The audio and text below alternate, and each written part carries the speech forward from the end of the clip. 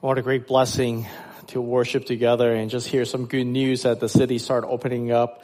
So I look forward to the day that we can gather back together, that we'll be singing, not just 5, 6 of us here, but that all of you will be able to join in unison in singing.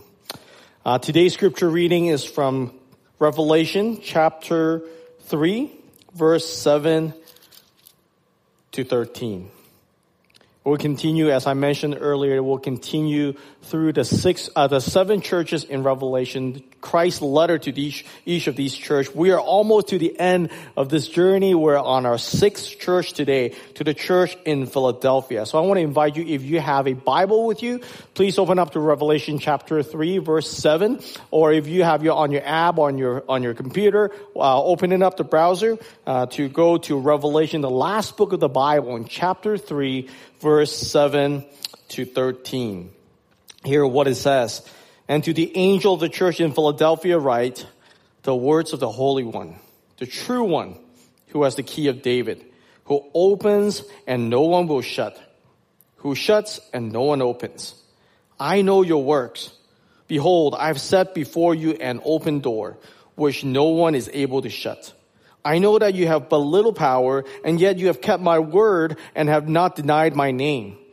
Behold, I will make those of the synagogue of Satan who say that they are Jews and are not, but lie. Behold, I will make them come and bow down before your feet, and they will learn that I have loved you.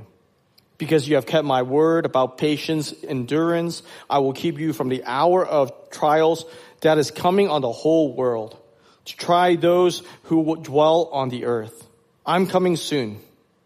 Hold fast what you have, so that no one may seize your crown. The one who conquers, I will make him a pillar in the temple of my God.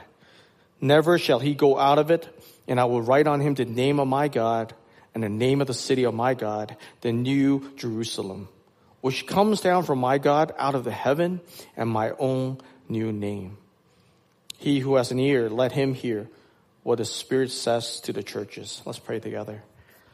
Heavenly Father, as we open your word this morning, God, would you speak to us? God, we ask that you, through your Spirit, you'll prepare our hearts, prepare our minds, prepare our soul to receive this gift of your word. God, I pray that you'll revive us if there's any coldness in our hearts, if there's resistance to you, if there's any disappointment toward you. God, warm, heat up our hearts, so that we can receive the very word that you have given to us today. God, be with me as I speak. Speak through my vocal cord, think through my mind. Help us to collect the thoughts and the truth that you have given to us in our hearts. Lord, may what we say, what I say and what we hear today be pleasing and acceptable in your sight. May the words of my mouth and the meditation of all of our hearts be pleasing to you. My God, my rock, and my redeemer. Get glory. Get glory both in the physical place that we're being at, but get glory in our lives today. In Jesus Christ's name we pray. Amen. Hopefully you've been following with us. Again, we've been on our 6 out of 7 churches now. Today we're going to continue to take a look at the letters that Christ has written to these churches. As you remember the mailbox that we've covered the first few. And today we're going to read a different mail to the church of Philadelphia. To the church of Philadelphia. And one of the challenges we have from the very beginning of this series is this challenge called First 15. I hope you've been keeping on with that. You've been blessed by that. By offering your first 15 minutes of the day to Jesus. Whether through praying, whether through reading the Word of God, whether be meditating and listening to God. I hope that's been a blessing. I encourage you that let's not stop right here. Let's continue that challenge and let Christ be the first thing. Let's offer our first fruit to God and let Christ be the first in our first thought that we have in our mind. His truth be the first statement and first thinking in our lives. Believe it or not, when I was in high school, I was actually a pretty decent runner. I know I don't look like it now. I look nothing like a runner. I've gained a few pounds since then. And COVID definitely added an extra 15 on that. But when I was in high school, I was a pretty decent runner. And one of the events that I ran in by accident actually was that I was really good at was the 400 meter. If you don't know, basically it's just one time around the track, 400 meter, a race. I was first thrown into that race. Originally, I was running a 100 meter and 200 meter. But one day, one of my friends, at school could not make it for whatever reason. So the coach said, "Oh, Ben, why don't you just go in and just run the 400 for him?" And so I did. And to my surprise, I did exceptionally well, even as a freshman in high school. So ever since then, my coach said, "Why don't you just change your event to run a 400? And on the one hand, I knew that I was pretty good at it, but on the other hand, I hated running the 400. For one, 400 is more than 200, is more than 100, so I have to run more. So I don't want to run more if I can run less, even though I'm good at it. But the second reason why I did not like the 400 was simply because if anyone who've ever run a 400 meter race, you will know that you will always come to the last turn of the lap, and the last 100 meter, you will hit what is proverbially called the wall. And it would not matter how great of a runner you might have been, how strong you might be, you would hit that wall, and you will run into that wall, and you will struggle to the last 100 meter, and you're wondering, how come I'm going slower, and you're kicking as fast as you can, running as fast as you can, yet you feel like you're not making any headway. Because the reason why it's called a wall is because you literally are feeling like you're running into a brick wall. You're running into the wall and you're wondering, how can I continue? It feels so far away. And that's one of the reasons why I hated running 400 meter. But as I continue to grow as a runner, my coach started coaching me and started teaching me the way to break the wall, obviously, is not to give up. But the way to break that wall is actually looking further down, that 100 meter and further down the line, the finish line, and believing that finish line is actually not that far away, and that you continue to give everything you got and keep moving that feet one step at a time, pumping the arm one at a time, and eventually you will finish. And even though you're not making you don't feel like you're making a lot of headway, like you were in the first 100, 200, and 300 meters, keep at it. And believe that the finish line is right there. You know, when I think about that, what a valuable lesson for us. Because I believe for many of us, at times we hit the wall in our lives. Man, we're doing well, but eventually we hit that wall and wondering, I have no strength of my own. What should I do? How can I find strength when I'm weak? And in fact, that is the problem here. That is the issue here in the Church of Philadelphia. That they hit a wall, they were running up against things that are much stronger, tougher than them. And Jesus gave them this letter to encourage them how they can find strength when they feel weak. How they can have more strength when they feel little strength, little power. Where does that strength come from? So today we're going to take a look. How can we find strength in moments of weakness? When we feel the weakest, when we're at the lowest of valley, how can we persist on? In the letter to the Church of Philadelphia, Jesus gives us the truth. As you hopefully are familiar now, every letter began with an identification of Jesus to the church. And hear what it says in verse 7. Jesus, through the Apostle John, dictating the letter to him, and he wrote it down for the church of Philadelphia to read, says this, and to the angel of the church in Philadelphia write, the words of the Holy One, the true One, who has the key of David, who opens and no one will shut, who shuts and no one opens. Here Jesus opened up the letter telling them three characters of Jesus. That will make a whole lot more sense later on as we've seen letter after letter. That each one of these characters actually matters to personalized to the church that he was writing it to. And here's just quickly go through here. Jesus said he is the Holy One. He is the Holy God. He is just. That he will execute perfect justice. He is pure. He will not tolerate sin of any kind, of any degree. But not only is he holy, he is true. He is true in the sense that he is real. He's not just some fabrication, some hopeful daydreaming type of God that wish that this God exists. No, he said, I am the true one, the real one. He's the real deal. He's not some counterfeit God that people made a statue of. But most importantly, he said, he's the one who holds the key of David.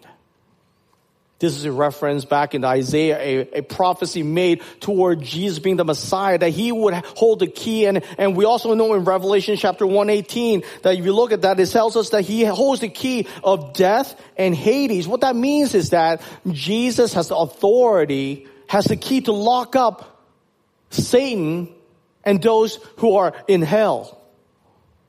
But not only is he has a key to close and shut hell from people going in and coming out, he also holds the key, as we know from Matthew. He told Peter that you have the key to the kingdom of God. He holds the key, his authority to close an open door for people to enter into the kingdom of God or to shut them out. Jesus alone holds that key and nobody else gets that. Which is also interesting when he charged Peter and subsequently to the church and the universal church, capital C church, that we have been given that key to open up ways for people to enter in the kingdom of God. So keep these things in mind as we go through this letter.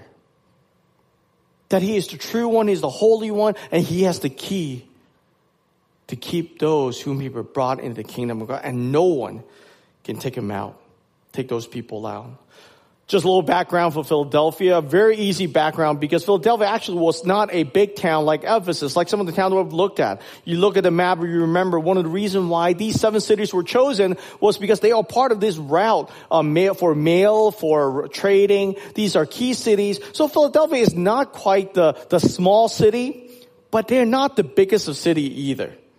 And so ancient Philadelphia is now today actually no longer exists. It is the modern day Turkish city Alexia.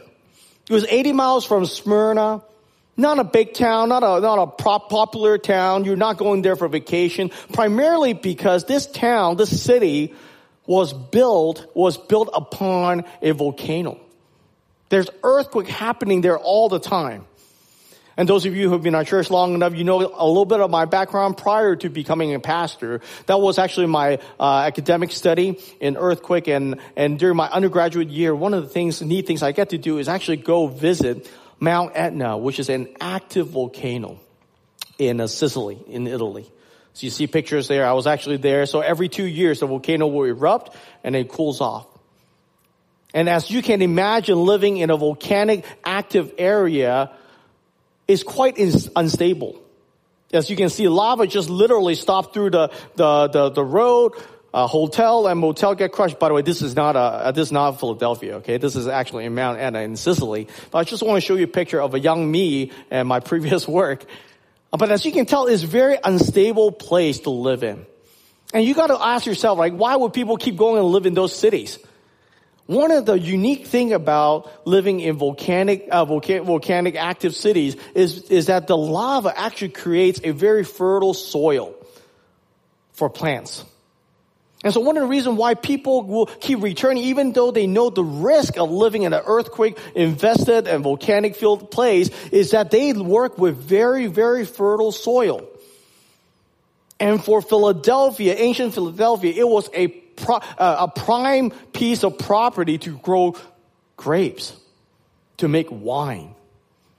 And so therefore people keep going back to that city and in fact one of the really powerful earthquake came through that city in 1817 and literally caused all sorts of damages. The whole city needed to be rebuilt.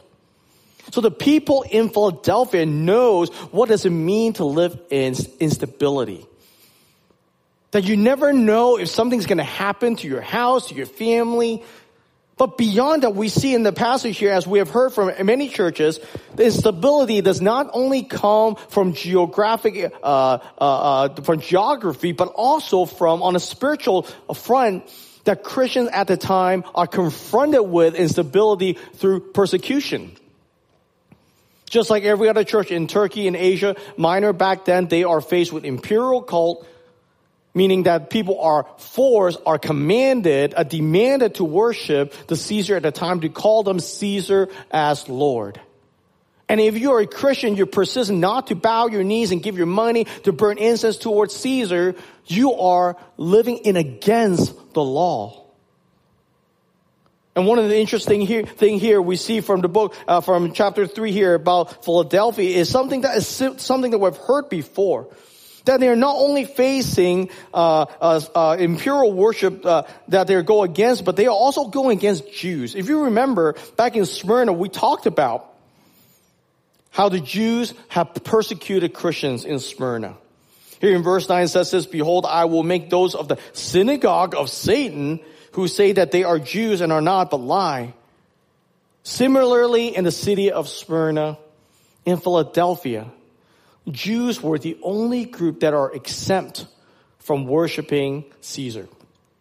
Because now the Roman Empire government wanted to have a good relationship with the Jews, a long-standing relationship with them, and so they excused them. And so what happened was the Jews at the time, feeling like they are the people of God, and all of a sudden this little group of people called Christians start propagating everywhere. And they decided that to cut their, and if you remember, Christians were worshiping in temples with Jews at the time. But slowly they start segregating each other from one another, and the Jews decided that we're going to no longer associate with the Christians. And when that happens, the Christians are no longer under the umbrella of Jews that they can worship whoever they want. And the Jews, in fact, Jesus said they think that they are the people of God, but really they're not. They were basically throwing Christians into the lion's den and let them be persecuted by the Roman government. And that's why Jesus is such strong word and said they are worshiping in the synagogue of Satan. That is not to curse Judaism per se, but some of the people in there are exacting almost demonic, satanic persecution upon Christians. And Jesus said, I know what's going on. And I know, Church of Philadelphia, that is what you're going through. But hear what Jesus said, and notice what Jesus commended them for. In verse 8, familiar word again that we've heard again and again, Jesus said to the church, says, I know your works.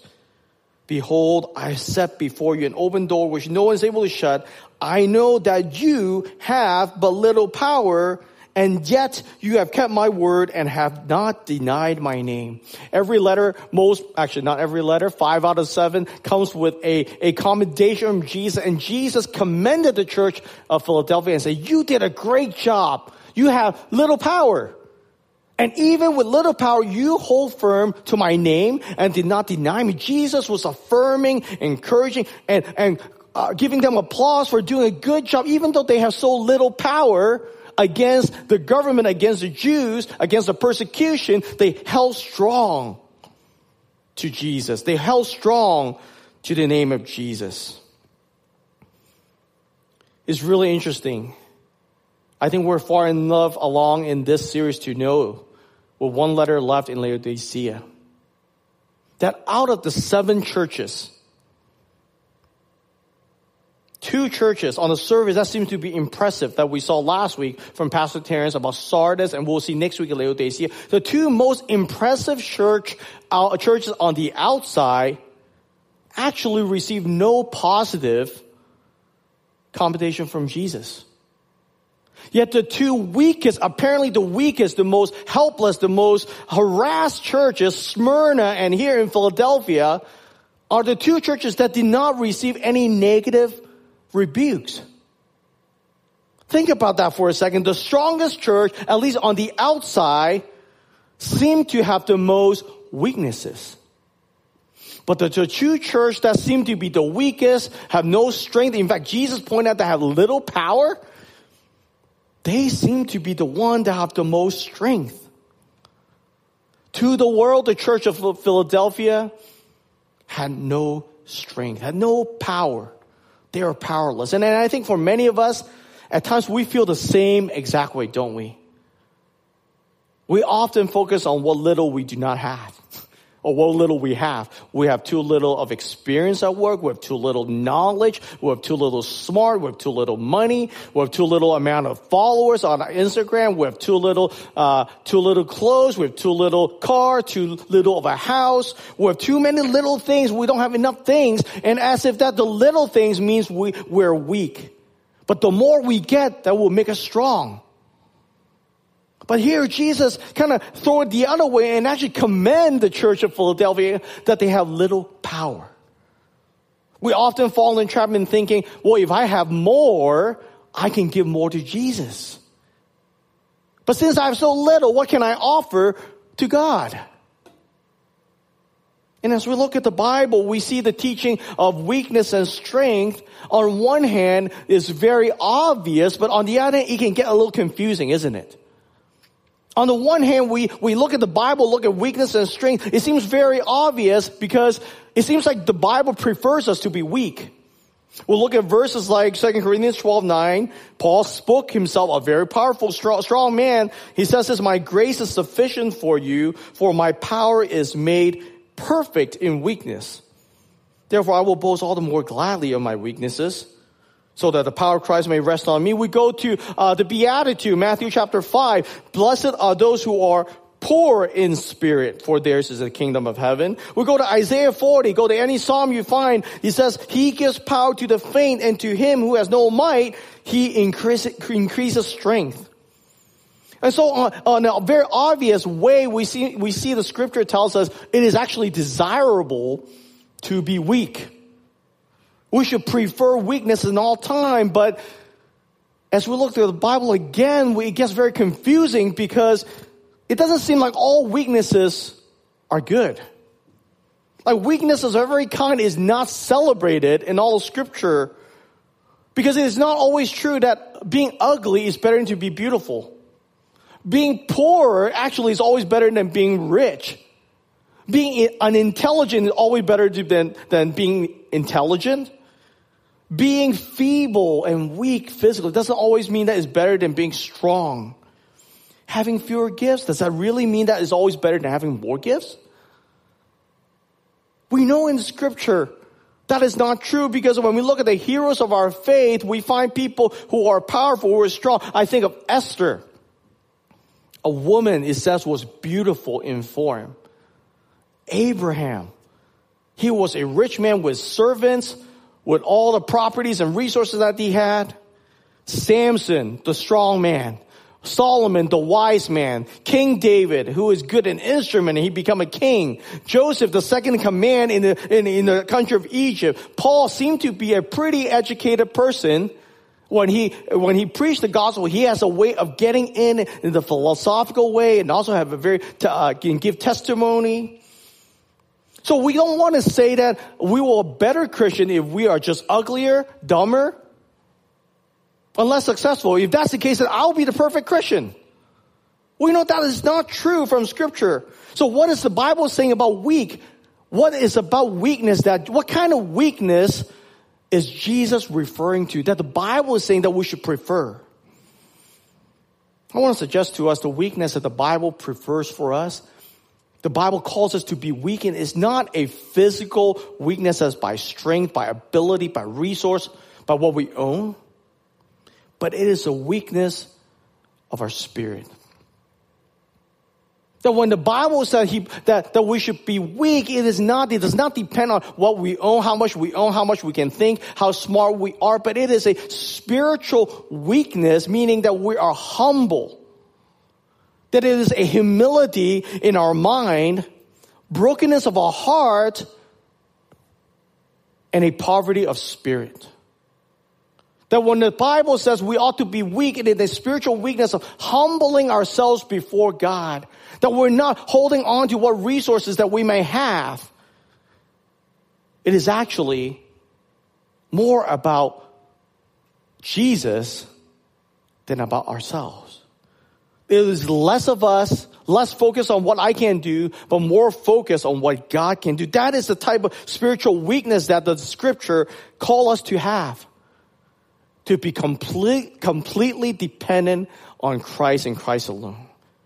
And the more humble we are, the more we rely on Jesus. And which is why I think Jesus, in his encounter with the rich young ruler, said that actually it might be harder for people who are rich, who have a lot, no matter a lot of whatever it is, that it's harder for them sometimes to be spiritually weak. Look at what it says in Matthew chapter 19, verse 23. It says, and Jesus said to his disciples, truly I say to you, only with difficulty would a rich person enter the kingdom of heaven.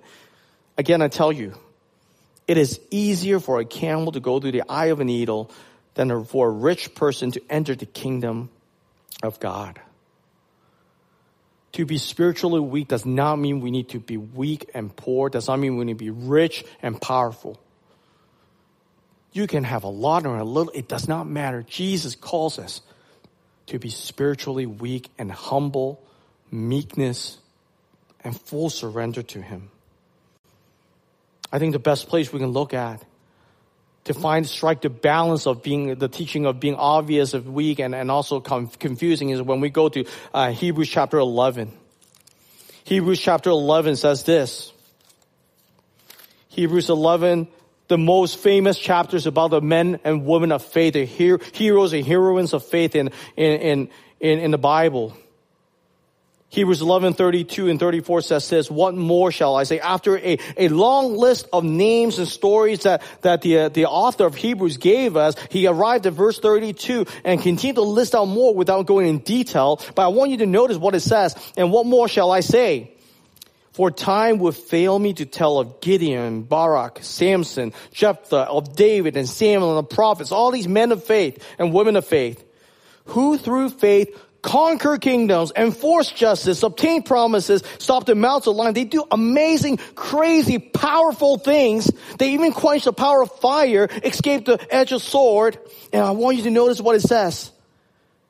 They were made strong out of weakness, became mighty in war, and put foreign armies to flight. They did all those things not because of the power that they have themselves, but in fact, Jesus through the word of his word says this, they were made strong out of their meekness, out of the weakness. And so the way to strength does not go through how much we own, how much we have of our own, but it is through faith. The central theme of the Hebrews chapter 11, and here it identifies for us the way to be strong is to have faith. And that is counterculture to what we believe in this world, right? You see, strength does not come from like Oprah theology. Just dig down deep in yourself. Find that strength that you have deep inside of you and get it out and start exercising that. No, there is no strength in you and I. I was just talking to somebody this week. The fact that we sleep should tell us everything we need to know about strength. Sleep reminds us that there are limitations in our lives. You see, true strength does not come from deep inside of us. True strength comes from faith in Christ alone and his words alone. True faith comes when we hold on to Jesus, when we hold on to his word. We don't find strength in ourselves. The strength that the church of Philadelphia exhibit is not the strength of their own. Jesus clearly said they have little power. They have no power according to the world, and yet in the eyes of Jesus, they were strong. Look at verse 8 again. Look at the commendation Jesus had for them. I know you have but little power, which is true. And here's the great news, but yet you have kept my word. You have not denied my name. Verse 10, because you have kept my word about patient endurance. They kept trusting. They kept believing. They kept holding on. That's the phrase we keep seeing again and again in almost every church that we've looked through. True strength comes when we hold tight to Jesus, believe in Jesus, holding on to Jesus and his word and his promises. That's what it means to have strength. And we can do that. The amazing thing is, we don't even need to have our own strength to do that. We can hold on to Jesus when we feel weak. I want to share a story with us. Some of you might know this gentleman. His name is Scott Hamilton. He was a very well-known Hall of Fame figure skater. At one point, he has won 16 national championship as a figure skater. He's only 5'4", not a very imposing man per se. But God has gifted him with his skills to do figure skating in a beautiful way.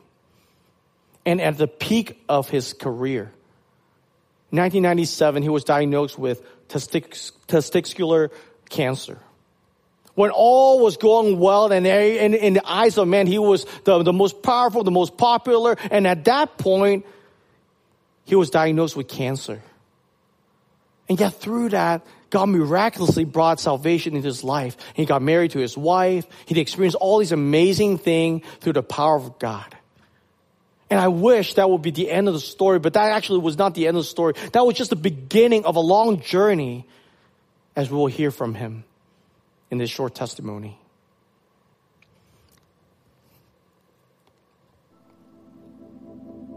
I thought I paid my health dues when I had cancer, but this was a whole other issue. I have a brain tumor. How do I tell my wife? And we have a 14-month-old son. How do I tell my wife that I have a brain tumor? I'd just gotten the news an hour before. I met them at the hotel, and she goes, "What's going on?" And I said, "I have a brain tumor." And she took my hands, and without hesitation, she just started to pray.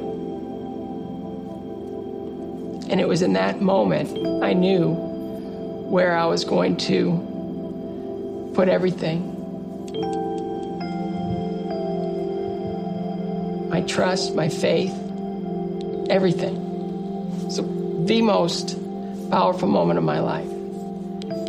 From that moment forward, we just said, whatever it is, whatever it takes, we'll face this. When they're going to do a biopsy, they tell you, we're going to drill a hole in your head, and then we're going to take a needle down through your brain and take a piece of the tumor. They said, we seem to have found a safe corridor to do this. And I go, well, I'm not using most of it. But they tell you all the things that can go wrong in that surgery. And I remember waking up, and I looked at the clock, and it was 10:20. I knew where I was. And then the next thing I saw was my wife come in with a smile on her face. She said, they know what it is.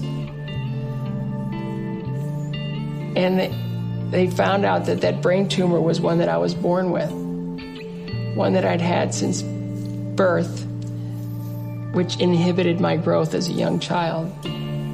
That was the mysterious illness I had that they never diagnosed that got me into skating. Who would I be without a brain tumor? I'm 5'4". If I were 5'8", if I would have grown those years, 5'10", where would I be? Who would I be? I could choose to look at it as debilitating, could choose to focus on the suffering. I choose to look at that brain tumor as the greatest gift I could have gotten, because it made everything else possible.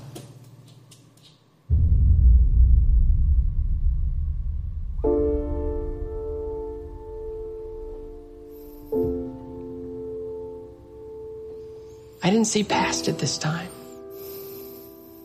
I didn't think I would survive.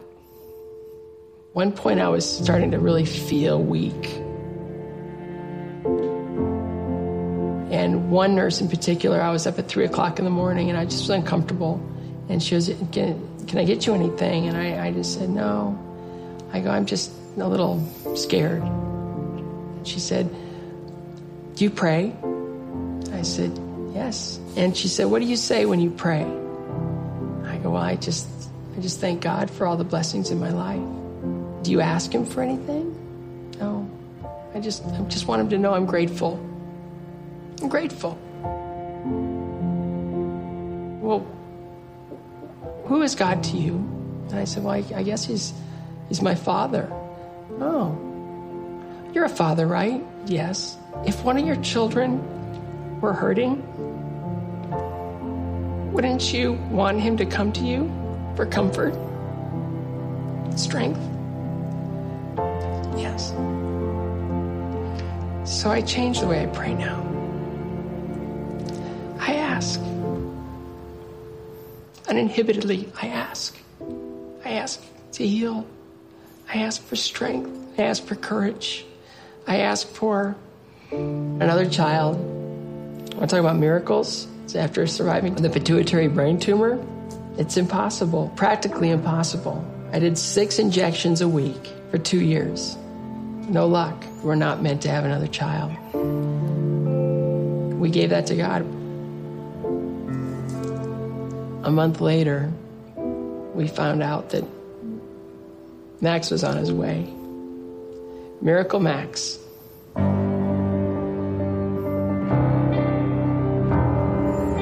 When I look back and I see all those little moments in my life where I needed a great deal of strength, I understand that through a strong relationship with Jesus, you can endure anything. I just learned that the only true disability in life is a bad attitude. God is there to guide you through the tough spots.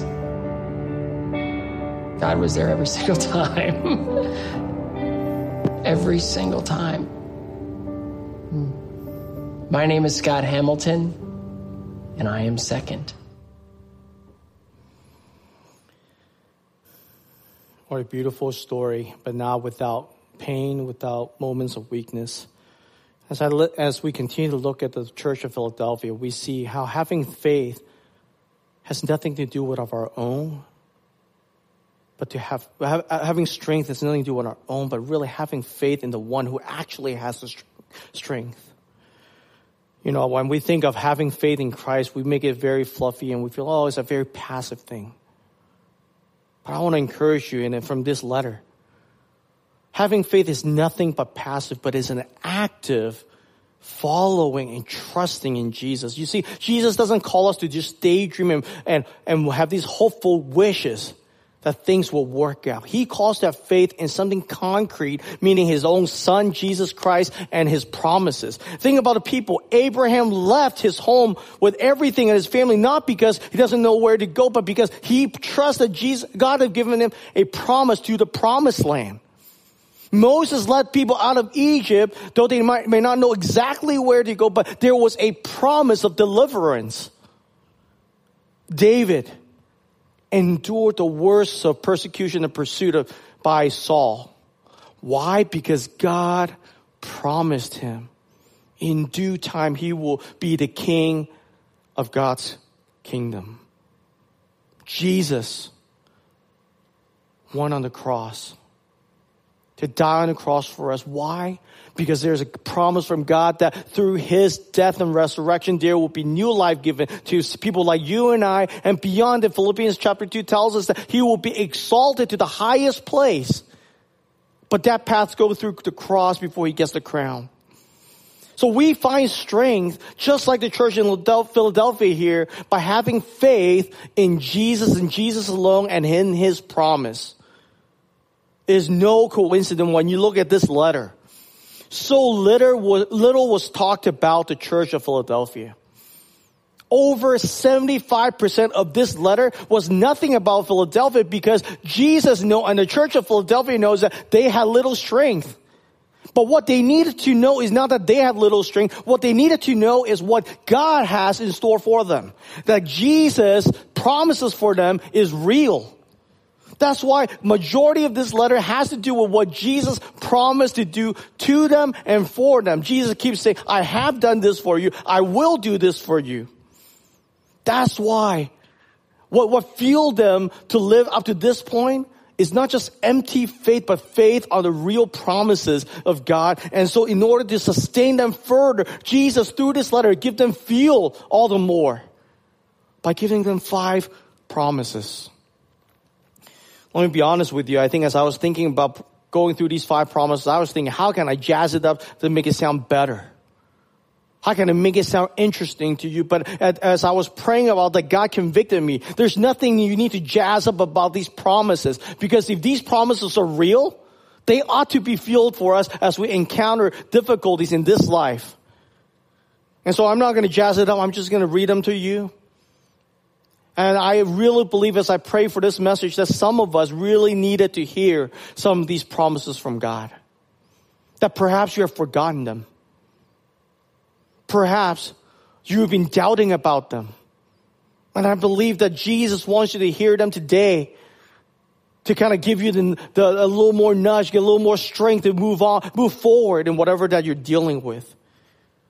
Jesus told the church of Philadelphia this. The first promise that he gave them was this, that there will be assurance of salvation. Verse 8 says this, I know your works. Behold, I have set before you an open door which no one is able to shut. If you go back to verse 7, this image of a key that only Jesus can open. The church of Philadelphia are being excluded, they get the door shut on them. They're not part of the society. They're not part of even some of their own family because of their faith in Jesus. And they must be wondering, do I have a place in anything? But here Jesus said, I am a strong Savior. I alone hold the key of the kingdom of God. And if you have put your faith in me, you are in it. No doubts that you have, no sins that you committed that I have not already died for can snatch you out of my Father's hand. You are in and you're in. It doesn't matter whether you feel it or not. Jesus said, I hold that key. If you're in, I will open the door. You're in already, you're in. I will shut out those who don't believe in me and they will be shut out. And for some of us, that's what we need to hear today, isn't it? That you might be struggling and wavering and drifting in your own faith. You're wondering, am I really God? Am I not God? If you have put your faith in Christ, be assured that Christ has saved you. But not only assurance of salvation, Jesus continued to remind them that there will be perfect justice. In verse 9, second promise is that they will receive perfect justice. There will be a day of justice. Verse 9, behold, I will make those of the synagogue of Satan who say that they are Jews and are not, but lie. But behold, I will make them come and bow down before your feet, and they will learn that I loved you. What appropriate timing this week talking about justice, isn't it? The church in Philadelphia, along with many injustices going on in this world. If we continue to live in this world, we know injustice exists. It will continue to exist. But Jesus encouraged them, though now they are being literally at the bottom of people's shoes and foot, and they're being crushed. Jesus said, I will exact perfect justice one day. That those who are high and mighty now they're being unjust to you, one day he will flip that upside down. You will be the one whom they will bow down to. And greater yet, perhaps you feel like Jesus is not loving you because you're being persecuted, you're going through tough situation, circumstances that are difficult, the wall that you're hitting in your life. Jesus said, one day you will for sure know that I love you. Everyone will hear about that I love you. I have loved you. I've always loved you. So don't let the temporary justice or injustice in this world discourage you. Jesus said there will be a perfect justice, which leads to the third promise that he had given us, that he will protect us during the worst of suffering this world will ever see. In verse 10, hear what it says. Because you have kept my word about patient endurance, I will keep you from the hour of trial that's coming on the whole world to try those who dwell on earth. Some people look at this and say, well, does that mean that Jesus is going to spare them from suffering? And we know that's not true. They are suffering right now as Jesus are writing this letter to them. There are suffering, there's martyrdom going on, but what Jesus is referring to, this hour of trial, is consistent with Revelation chapter 19, the great tribulation that will be promised, that God has promised to happen in this world. That whatever tribulation, difficulties we're facing today will be pale in comparison to the great tribulation. The language here says it will be for the whole world, and it will try those who dwell on the earth. And if you read through Revelation, that phrase, those who dwell on the earth, are not just talking about any human being, but it's talking about rebellious humanity. That those who have not put faith in Christ, that they will be judged, that they will experience the worst of tribulation. And though what we are feeling right now is real and painful and sorrowful, Jesus said, look forward to the day I will spare you of the greatest of tribulation. You will not go through that, while all these people now, as they seemingly to be spared of suffering, will go through if they don't put their faith in Christ. So we see that with assurance of salvation, the promise of perfect justice, the promise of protection. Here's the fourth one, that we will receive a crown.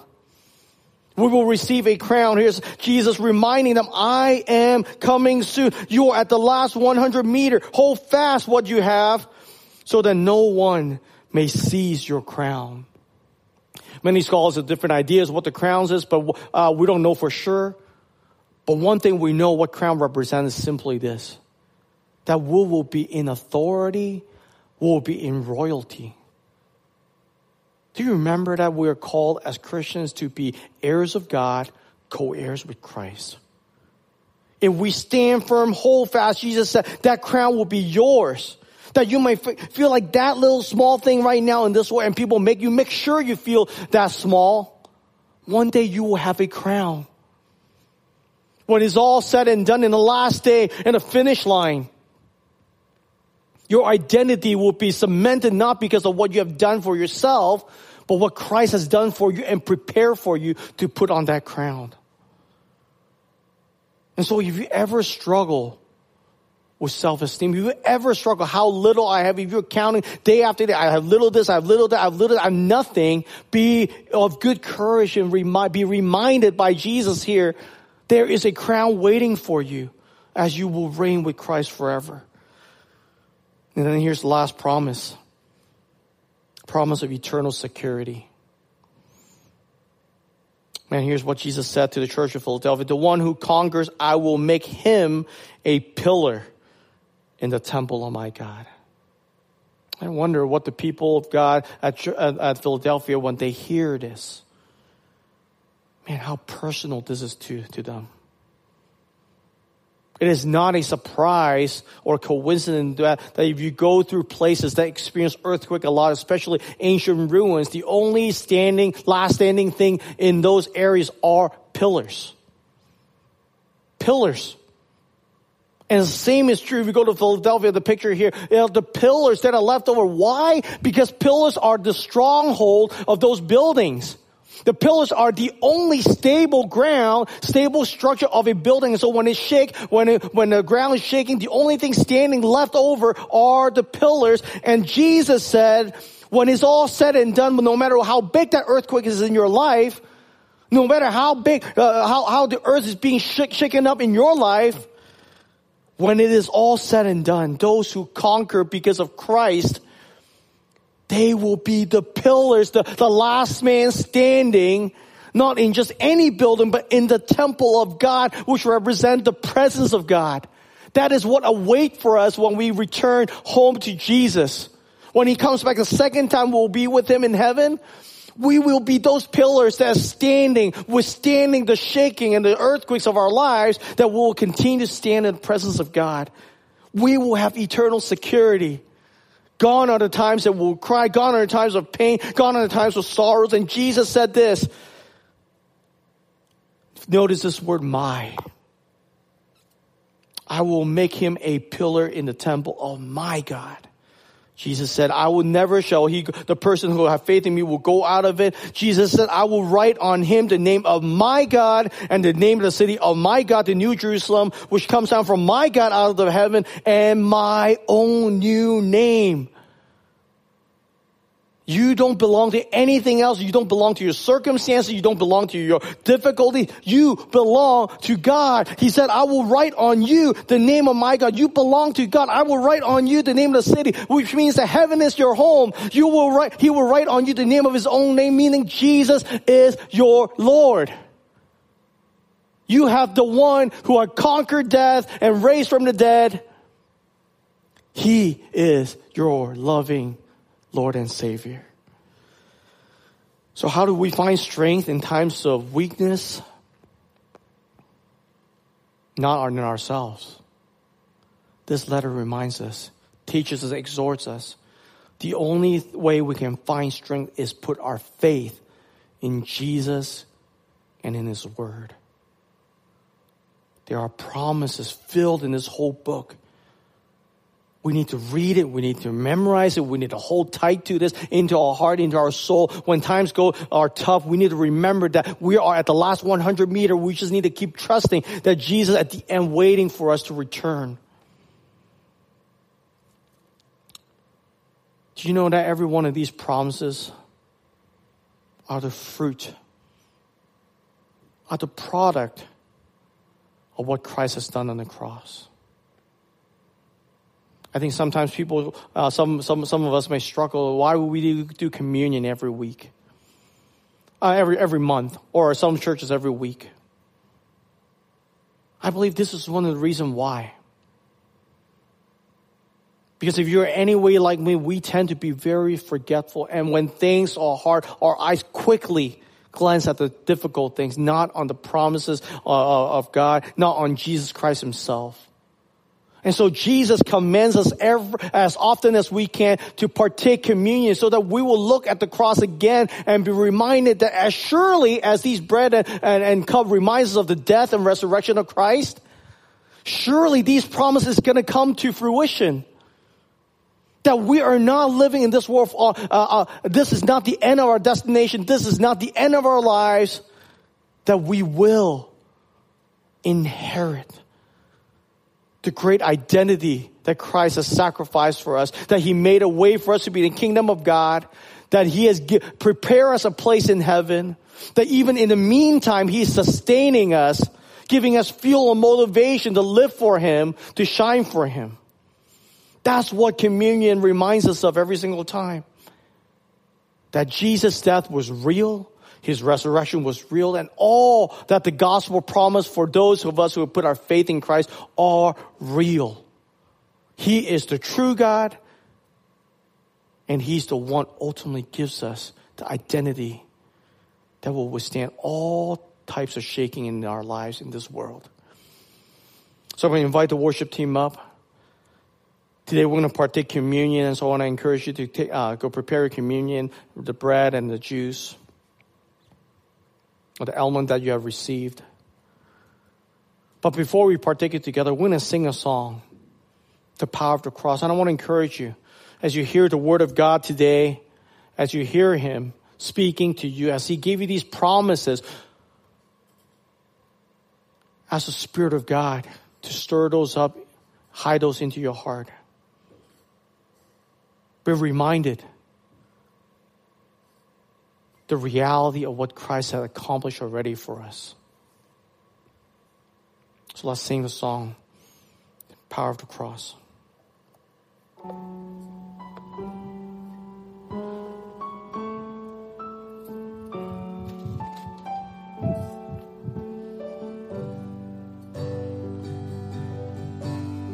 Oh, to see the dawn of the darkest day, Christ on the road to Calvary, tried by sinful men, torn and beaten, then nailed to a cross of wood. This the power of the cross.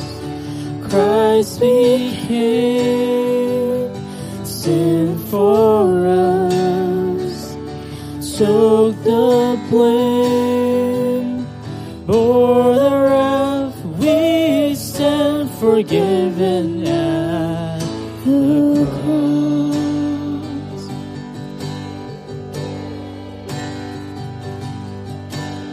Oh, to see the pain written on your face, bearing the awesome weight of sin. Every bitter thought, every evil deed, crowning your blood-stained brow. this account of the cross. Christ became sin for us. He took the blame, bore the wrath we stand forgiven at the cross. Sing verse 3. Now the daylight flees, now the ground beneath quakes as its maker bows his head. Curtain torn in two, death are raised to life, finished the victory cry. This account of the cross, Christ became sin for us. He took the blame, bore the wrath we stand forgiven at the cross. Oh, to see my name. Oh, to see my name written in the womb. For through your suffering I am free. Death is crushed to death, life is mine to live. Won through your selfless love. This account of the cross, Son of God, slain for us. What a love, what a cost, we stand forgiven at the cross. Indeed, what a love, what a cost that we stand forgiven at the cross. So let's partake the communion together, and let's take the bread, and then we open up the juice and partake it with a heart full of thanks and a heart full of worship.